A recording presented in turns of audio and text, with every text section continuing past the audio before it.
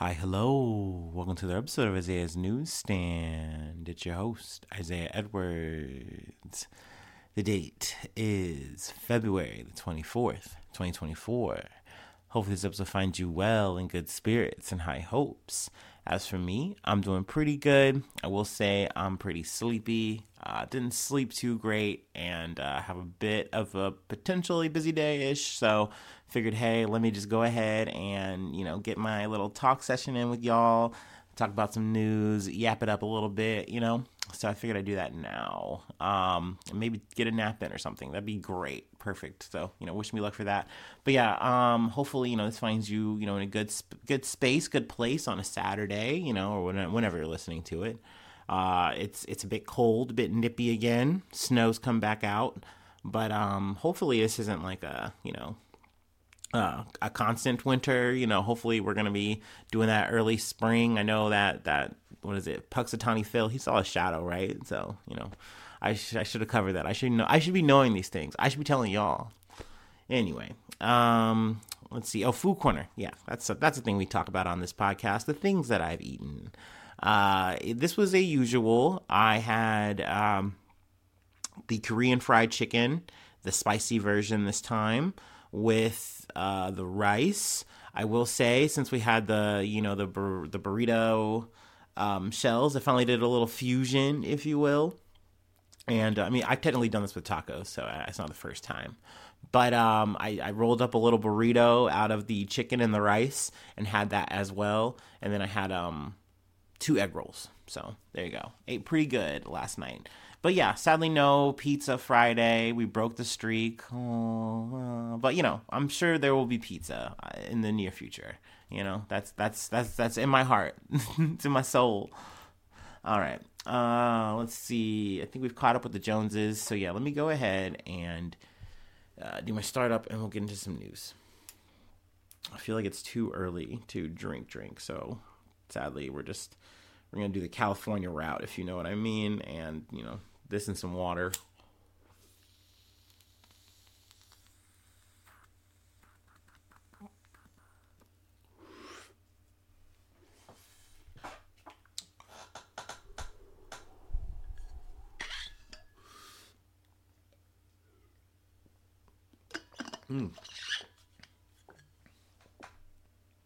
All right. Our first story comes from ABC News. And really, I was, doing my little workout before I, started doing my research today. And I was hearing a story I kind of got behind on the news. But they were talking about Sudan. And, I'm trying to keep up with that, as best I can, talk about it, when I can. And, I just really had heard a story that was just said, okay, we got to get back to it, do a little bit of an update. So here we are. It's kind of a quick bundle, if you will. But from ABC News, Sudan faces perfect storm as civil war sparks humanitarian crisis. Aid groups warn. A humanitarian perfect storm is brewing in Sudan as hunger looms. Health systems collapse and millions are displaced, with the World Health Organization, or WHO, has warned last week in a briefing. Just over 10 months since the start of the conflict between the Sudanese Armed Forces, which is the SAF, and the Rapid Support Forces, paramilitary group, RSF, aid organizations say Sudan is being plunged into a humanitarian crisis of epic proportions. Let's see here. Sudan is now one of the largest displacement crises globally, with nearly 8 million people displaced due to the ongoing conflict. Peter Graff, the WHO's representative to Sudan, said in last week's briefing, about 25 million people in Sudan need humanitarian assistance, 18 million of whom are facing acute hunger, 5 million at emergency levels of hunger.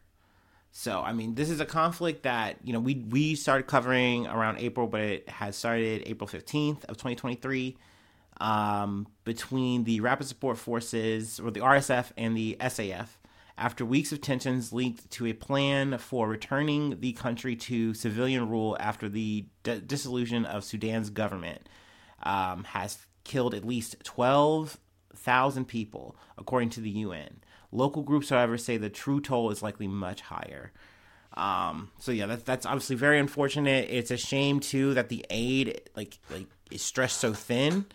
I know, we talk about Ukraine a lot. We've been talking about the situation going on in, Palestine and Gaza and the West Bank. And, there's other crises as well. But, it's a shame that this has been going on too. And in all these situations, it always just seems so thin and so threadbare, and that people are just not getting enough.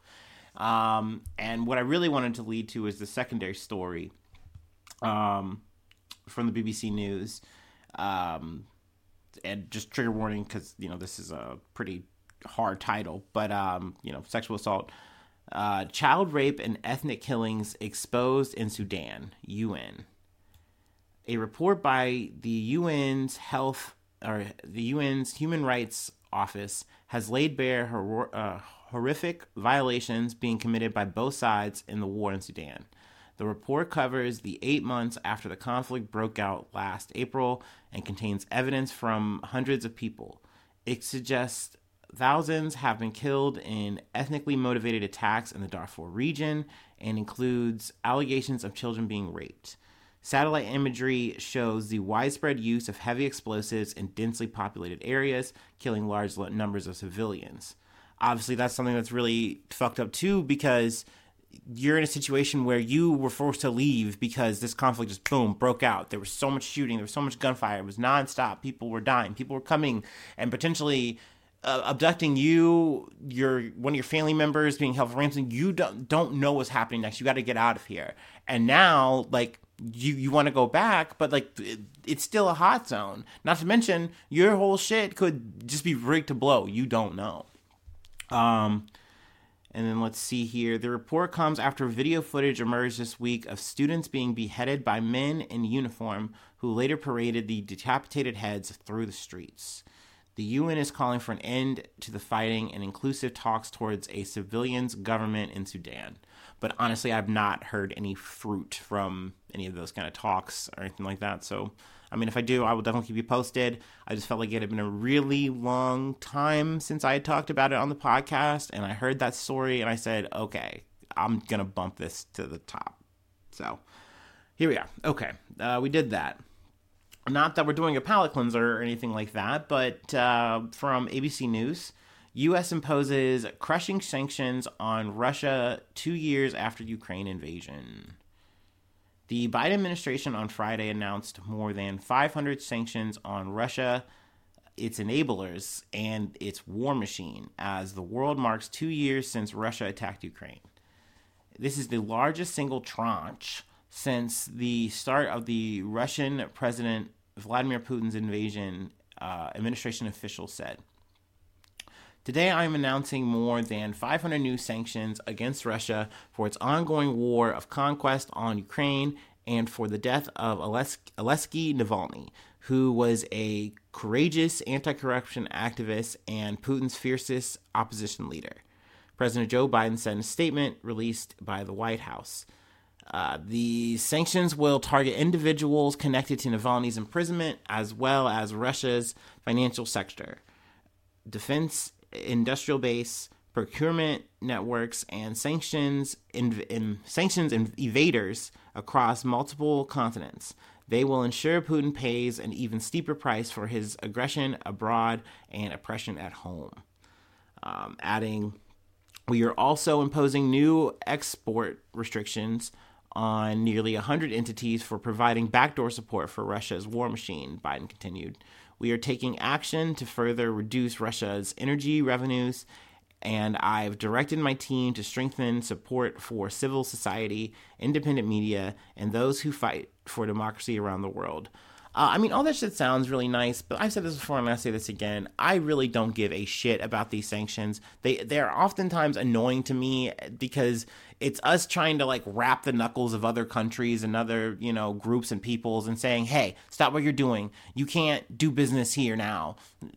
Now act right. And it's like, dude, you're just going to keep doing this style of punishment. And then they're just going to keep getting more entrenched and wanting to do bad things and then finding more workarounds to get their shit done. Because inevitably, motherfuckers are going to find a way to eat. They're going to find a way to arm themselves. They're going to find a way to do all the essentials is what I'm saying. So like trying to do this in a way of like saying, hey, we're like ethically punishing, these other, countries, these dictators, these tyrants, these blah, blah, like this is just a terrible way of doing things, I feel personally. So when I hear us tout a new round of sanctions, it just puts me to fucking sleep, and I just don't feel like it does anything.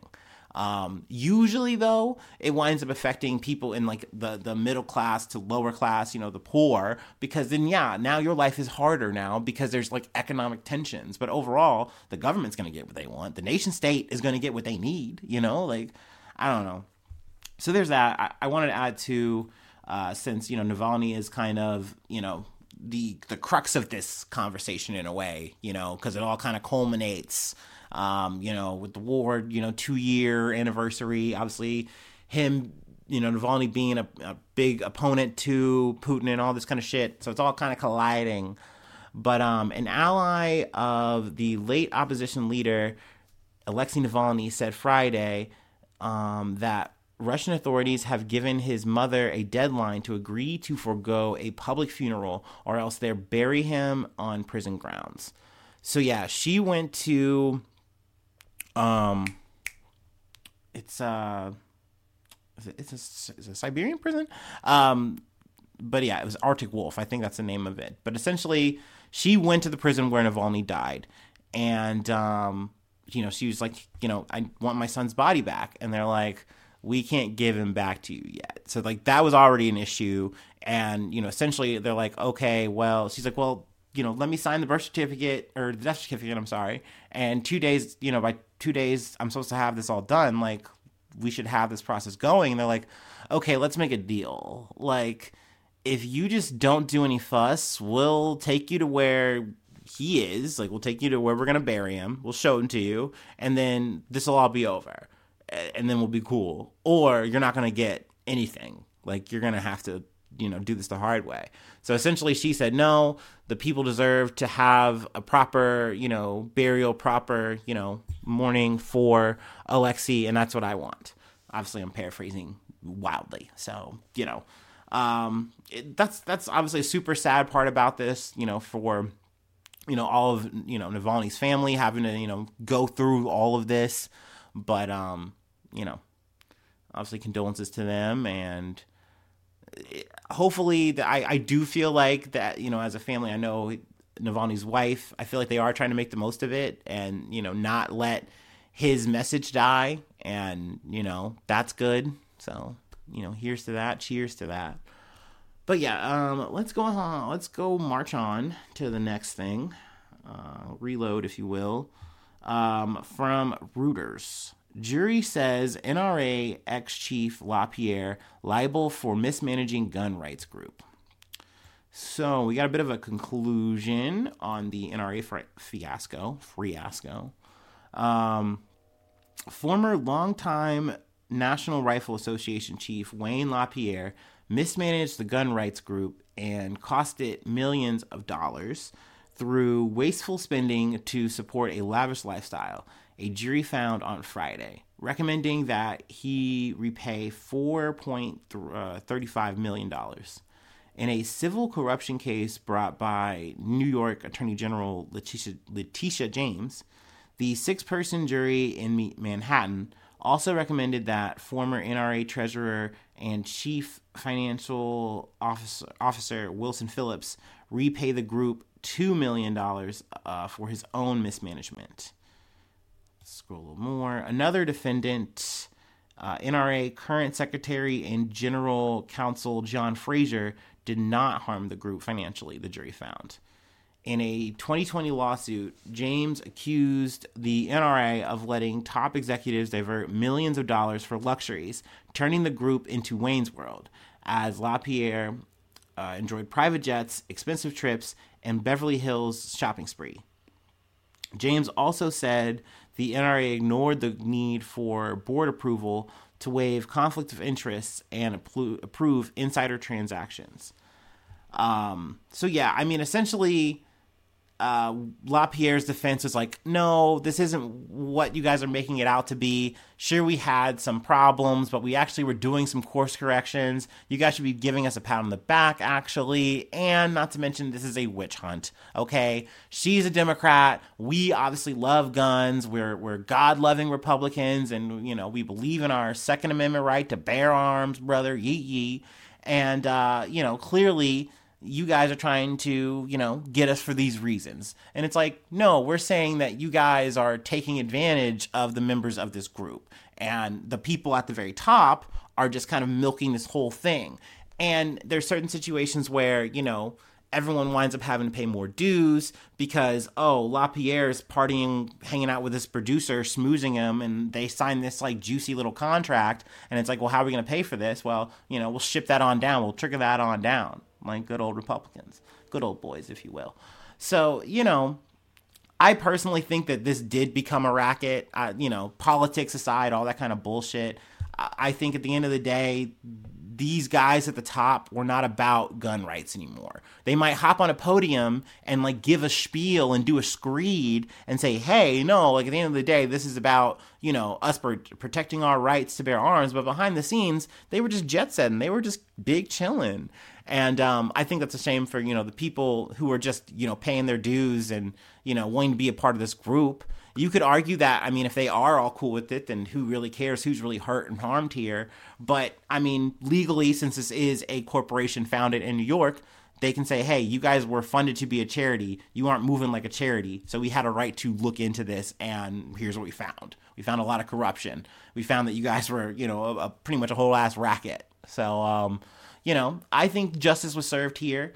I don't know. We'll see if there's any like appeals or, you know, any more to really say. I'm sure there is, but I'm just missing it. But, you know, when it pops up on the news, I'll be there to cover it.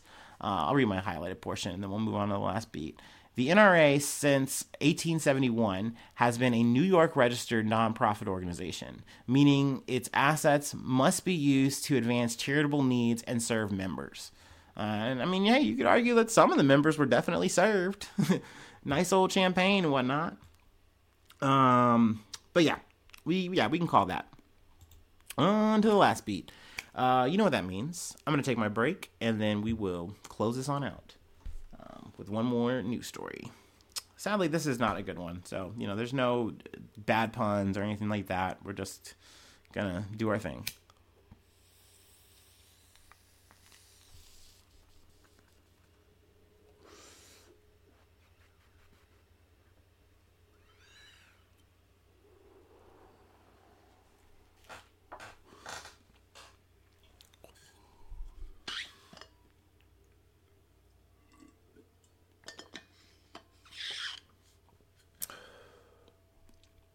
All right. From ABC News. Two National Guardsmen dead after military Two National Guardsmen dead after military helicopter crashes in Mississippi during routine training flight.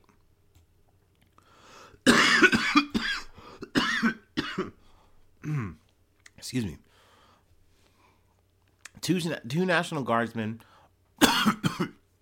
are dead after a military helicopter crashed in northwest Mississippi on Friday afternoon during a routine training flight, officials said. An AH-64 Apache crashed around 2 p.m. in a wooded area near Boonville in Prentiss County, according to the Mississippi National Guard. Both guardsmen on board the helicopter died, according to Mississippi Governor Tate Reeves. Mississippi will always be grateful to their service, and we will never forget them, he said in a statement on social media. One soldier in A Company 149 Aviation Regiment Unit, and the other was in D Company 2 151 Lakota Medical Evacuation Unit, the Mississippi National Guard said. The incident is under investigation and no further details are being released at this time, the Mississippi National Guard said. So there you have it. That is what we have there. Obviously, condolences to the soldiers, lives lost, the families. We cover, sadly, a lot of these situations. Like I said before, I'll say again, helicopters are scary. Flying is pretty scary, if you ask me. But hey, I know we got to do it. I know we got to get those birds in the air. So these things can happen. Just like, hopping in a car or getting on your bus or just going outside for a little walk and, getting poof. You just never know what could happen to you. Not to end on that bad note. I don't know. But hey, that's life. Jesus Christ. Yeah, that's also this episode. I'm going to have to wrap it up there. If you'd like to help out and support the effort, you can. Patreon.com/Isaiah News. Become a newsie today. I shout you out at the top of the month. Say your name, plug the project you're on, thing you're doing if you'd like. Free ways to hit me up, isaiahnews1@gmail.com. Feel free to follow me or the podcast on the socials or contact me there as well. You can leave a comment on the YouTube. You can leave a thumbs up on the YouTube. Also, you can subscribe to the YouTube. That really does mean a lot. It really helps out a lot. Sharing is always caring. I always peep that. I love that, I try not to be weird though. Like, I feel like that's like narcissistic, but I definitely heart it from, with my eyes. Anyway, so yeah, that's it. Thank you so much for tuning in. Thank you so much for being a friend, and hopefully I see you soon for some more good news. I love ya. Bye-bye. Mwah.